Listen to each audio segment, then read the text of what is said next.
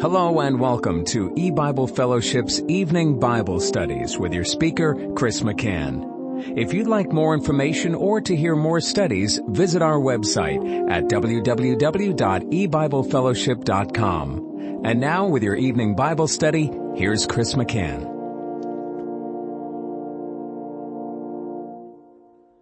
Good evening and welcome to E-Bible Fellowship's Bible study in the book of Genesis. Tonight is study number 26 of Genesis chapter 2. And we're going to be looking at the last verse of the chapter, verse 25. And they were both naked, the man and his wife, and were not ashamed. There was, only for a short period of time, but there was a time when there was no sin in the world, and therefore no shame. And that's what God tells us here. They were both naked, the man and his wife, and were not ashamed. Man had nothing to be ashamed about. He had never offended God. He had never transgressed his law. And so man lived righteously. He lived in a good way, in an honest way, without shame before God. And God also ties together here the fact that they were naked, the man and his wife, and not ashamed. And even today, even in this late date for the world, as we're living at the time of the end of the world, we're living over 13,000 years after God created the world, after the events we've read about in Genesis, and after the fall of man into sin. And even today, people cover themselves. Today, man is going deeper into sin, into the depths of wickedness.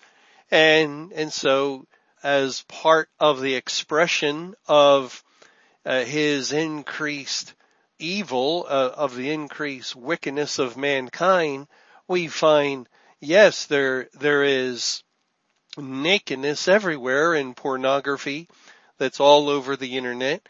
We find that there's more and more nakedness, nude beaches or things like that, or in the style of people's dress. They want to expose more of themselves, and that's because man has a conscience, and in his conscience he knows that it's wrong to sin, it's wrong to be involved in sexual fornication and adultery and perversions, and yet his conscience is being seared, and he is more and more being bold, being arrogant in his sins, and exposing his sins more and more. The whole situation with gay marriage is open rebellion against God, but it's also exposing a sin that had long been said to be in the closet, a hidden sin, and now it's come to the light, or the nakedness of that sin is being revealed. It's being showcased and highlighted, and men and women are saying, we're not ashamed. We're not ashamed of being a homosexual. We're not ashamed of this sin. And more people are saying, we're not ashamed that we live together. And others say, we're not ashamed of divorce and remarriage. We're not ashamed of turning Sunday into a day for football rather than a day for worship. And on it goes with the commandments of God. We're not ashamed we lie. We might be troubled that we got caught, but we're not ashamed. People are proud today of being a good liar. And all the commandments of God are being turned upside down. What is wrong is right. What is evil is good, and so forth. And it's all a reversal of man's fall into sin and his sins being exposed before God and becoming naked, as nakedness in the Bible identifies with man's sins. As it says in Genesis 3, I'll begin in verse 6. And when the woman saw that the tree was good for food, and that it was pleasant to the eyes, and a tree to be desired to make one wise, she took of the fruit thereof, and did eat, and gave also unto her husband with her, and he did eat. And the eyes of them both were open, and they knew that they were naked, and they sewed fig leaves together, and made themselves aprons. The very first thing that Adam and Eve realize as soon as they sin is that they are physically naked. That is, they have no clothes, they have no covering. They're walking bare. They have no shirts, no pants. They have no garments at all. They are naked. And we have to wonder, why would that be their first thought? It wasn't the climate. The climate was perfectly suited for them, and always it was perfectly suited for them, for the climate was good, the weather was good and perfect, just like all the creation was good and perfect, and God had not yet cursed the earth in response to their sin, but immediately the first thing they think of after sinning against God is that they are naked. And then they go about to sew fig leaves together and made themselves aprons to cover themselves. It says in verse 10, in response to God, and he said, I heard thy voice in the garden, and I was afraid because I was naked, and I hid myself. And he said, that's God, who told thee that thou wast naked? Hast thou eaten of the tree whereof I commanded thee that thou shouldest not eat? Who told you you were naked? They didn't have any realization. They had no understanding of being naked before. It was natural. It was good. There was no shame. There was no sin. There was nothing brazen or today, if someone would expose themselves and walk around naked or show their flesh, we think, oh, they're doing something wrong. And they are doing something wrong. But at that time, they were not doing anything wrong in walking around without clothes. It was perfectly the right thing for them to do, and they didn't have one thought, not a single thought at any time, that there was something wrong about it, until they sinned, until they disobeyed God, and then it's the first thing they think about. Their first reaction to their sin is, let's find something to cover us because we're naked.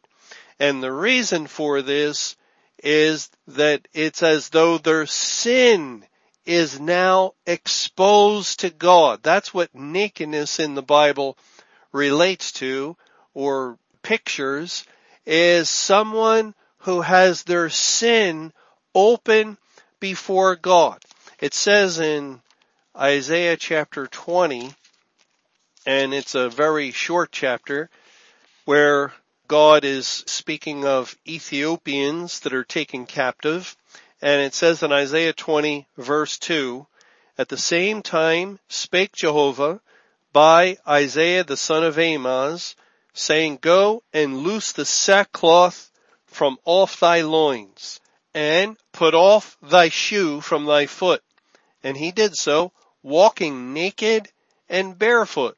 And Jehovah said, like as my servant Isaiah hath walked naked and barefoot 3 years for a sign and wonder upon Egypt and upon Ethiopia. So shall the king of Assyria lead away the Egyptians prisoners and the Ethiopians captives, young and old, naked and barefoot, even with their buttocks uncovered, to the shame of Egypt. Well, first of all, we're astounded that God would have his prophet, Isaiah, walk naked and barefoot for 3 years. That's a long stretch of time to be without clothing, and certainly it was a humbling thing for Isaiah, yet in obedience to the word of God, he did it. But he did it in order to illustrate what God wanted illustrated, which was that the Egyptians and Ethiopians would be taken captive, and they would walk naked and barefoot to their shame. And this has spiritual meaning we're not going to get into, but we do see that God ties together being naked and barefoot, and being barefoot is to have your feet naked. It's without a covering, and God ties together the nakedness of the Egyptians and the Ethiopians to the shame of Egypt. If you're naked, there is shame involved. But at this point, when God first brings Adam and Eve together, the man and his wife, they're naked and without shame. They're not ashamed. There's no shame because there's no sin. In Hebrews chapter 4, it says in verse 13, neither is there any creature that is not manifest in his sight, but all things are naked and opened unto the eyes of him with whom we have to do. You see, as soon as sin entered into the world, as soon as Eve disobeyed God and gave to her husband, and Adam ate of the forbidden fruit and disobeyed God, at that moment they transgress God's law, and all things are naked and open unto the eyes of God. And the very next thing we find out is here comes God himself calling for Adam and saying, what have you done? Because Adam says, I was naked and afraid and I hid myself. And we see that God knows all about it, that God has seen their sin, and he's questioning them about their sin. Who told you that you were naked? In other words, you would not know you were naked unless you ate of the tree of the knowledge of good and evil, which I commanded you not to eat of. And they did eat of that tree they were told not to eat of. Thou shalt not eat. It was the law of God. They broke, they transgressed, and this brought sin in their life, and now God could see their sin, and they felt naked before God. They felt the feeling of naked, the awareness of being naked is that I must clothe myself because I have sinned. And it's really on a deeper level, subconsciously with Adam at that time, but on a deeper level, it's a reflex reaction to cover the sin. I have to cover my sin that I'm guilty of, that I have done, because God can see my sin. And so they sewed fig leaves together. They attempted to cover their sin, their rebellion against God. In Psalm 25, God speaks of shame, and he says in verse 2 and verse 3, O my God, I trust in thee. Let me not be ashamed. Let not mine enemies triumph over me. Yea, let none that wait on thee be ashamed. Let them be ashamed which transgress without cause. And based upon the use of the word shame in our verse in Genesis 2, that they're naked and were not ashamed because they had not sinned. And then later, in Isaiah 20, God speaks of those that are naked to their shame, because that's after man has fallen into sin. And now nakedness is a shame to mankind. It is the equivalent of man's sins being exposed, naked and open unto the eyes of God. Therefore, let none that wait on thee be ashamed. Let not their nakedness be seen. Let not their sins be exposed to the sight of God. But let them which transgress without cause be ashamed. May their sins be open to God's sight. And that's, I think, fairly consistently how the word ashamed or shame is being used in the Bible. In Psalm 119, it says in verse 6 of Psalm 119, this great psalm that just exalts the word of God throughout. In Psalm 119 verse 6, then shall I not be ashamed. Well, I should read verse 5. Oh, that my ways were directed to keep thy statutes. Then shall I not be ashamed, when I have respect unto all thy commandments. When I have respect unto all God's commandments, I will not be ashamed, because it is when I transgress God's commandments that shame enters in. And so, what is the answer or the solution? To respect all of God's commandments, to keep the law of God perfectly in total, everything, every part of the Word of God. You can't transgress even on one point. That's what Adam did. That's what Eve did. They only transgressed one point. And God says in James, if you transgress in one point, you're guilty of all. And it only took one transgression, one act of disobedience to bring death to Adam and Eve and death to the human race. And that's all it requires, is to fail on one point of the law. Of course, they only had one law at that time, but still they failed on one point of the law. Also in Psalm 119, in verse 80, it says, let my heart be sound in thy statutes, that I be not ashamed.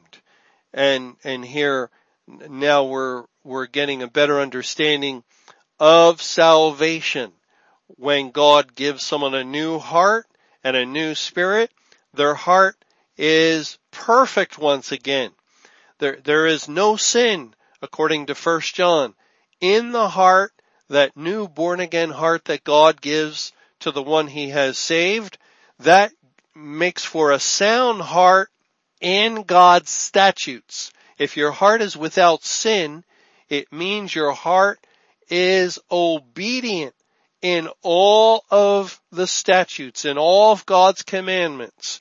There is active obedience coming forth from the heart of man, an ongoing desire to do the will of God, to keep the commandments of God, and therefore there is no shame.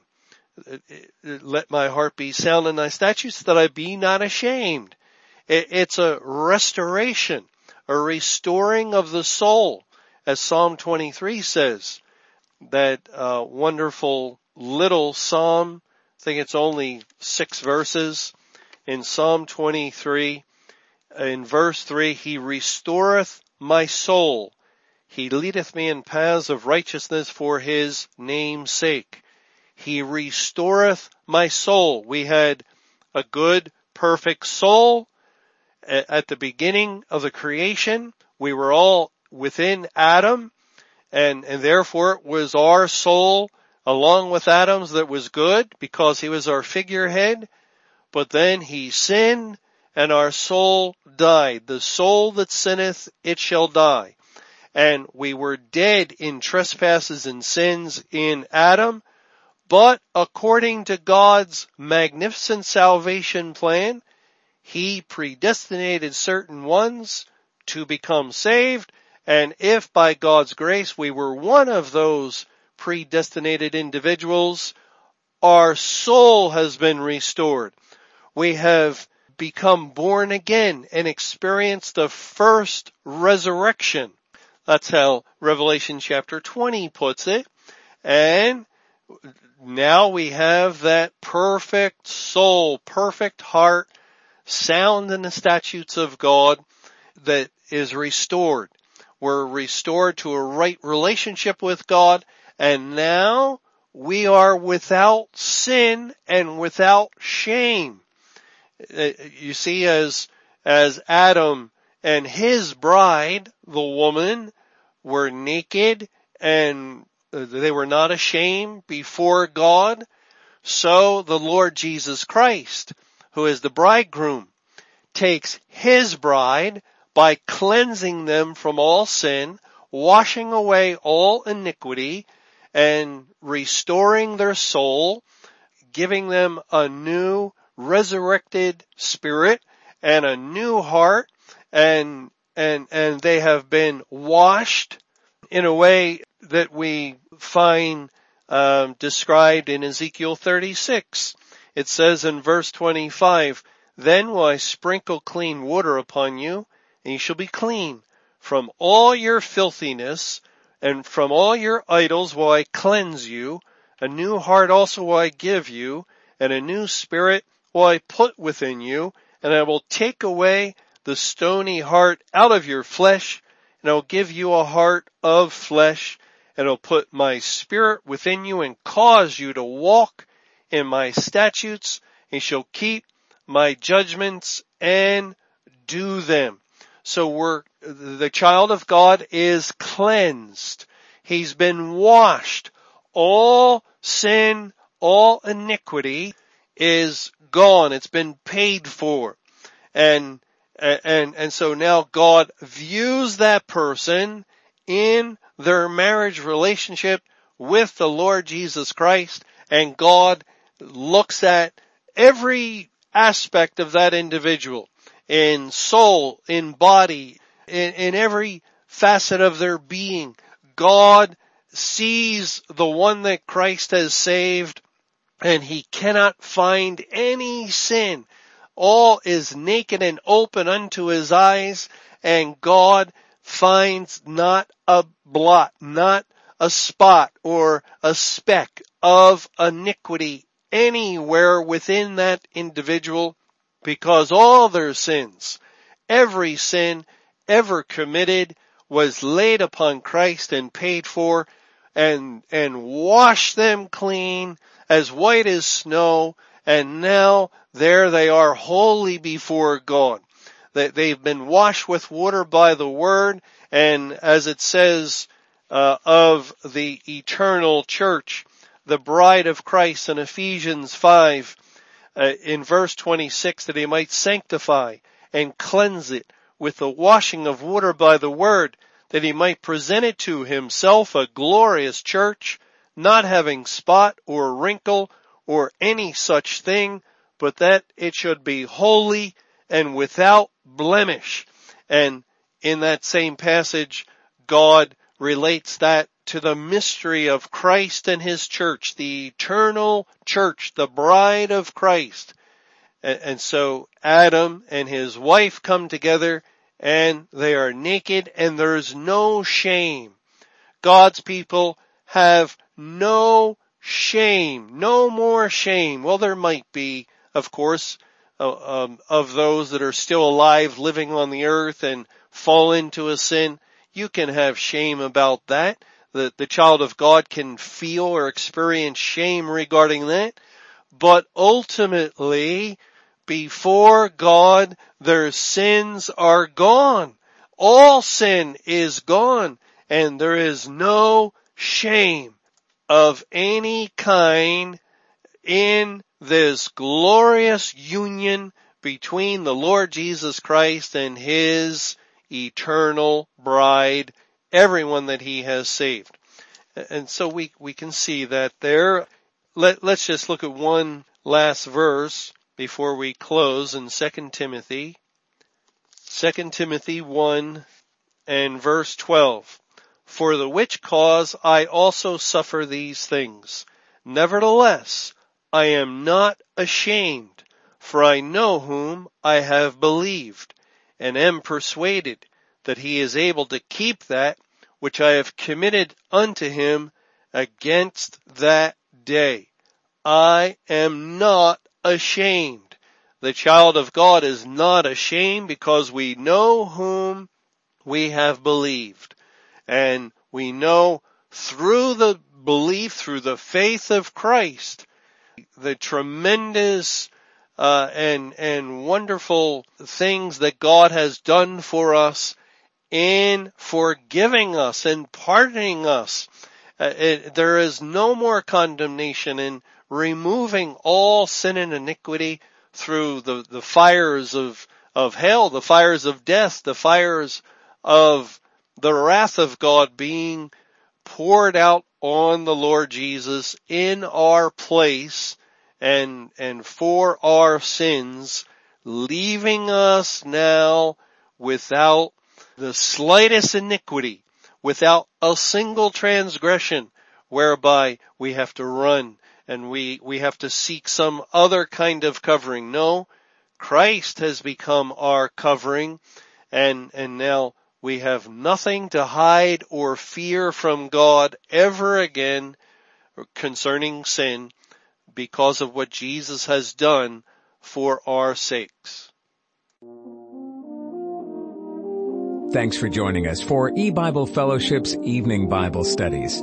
You can hear these studies Monday through Friday over Paltalk, Skype, eBible Fellowship's webcast audio, or over your phone. For more information or to hear other studies, visit www.ebiblefellowship.com. Until our next study, may the Lord's perfect will be done.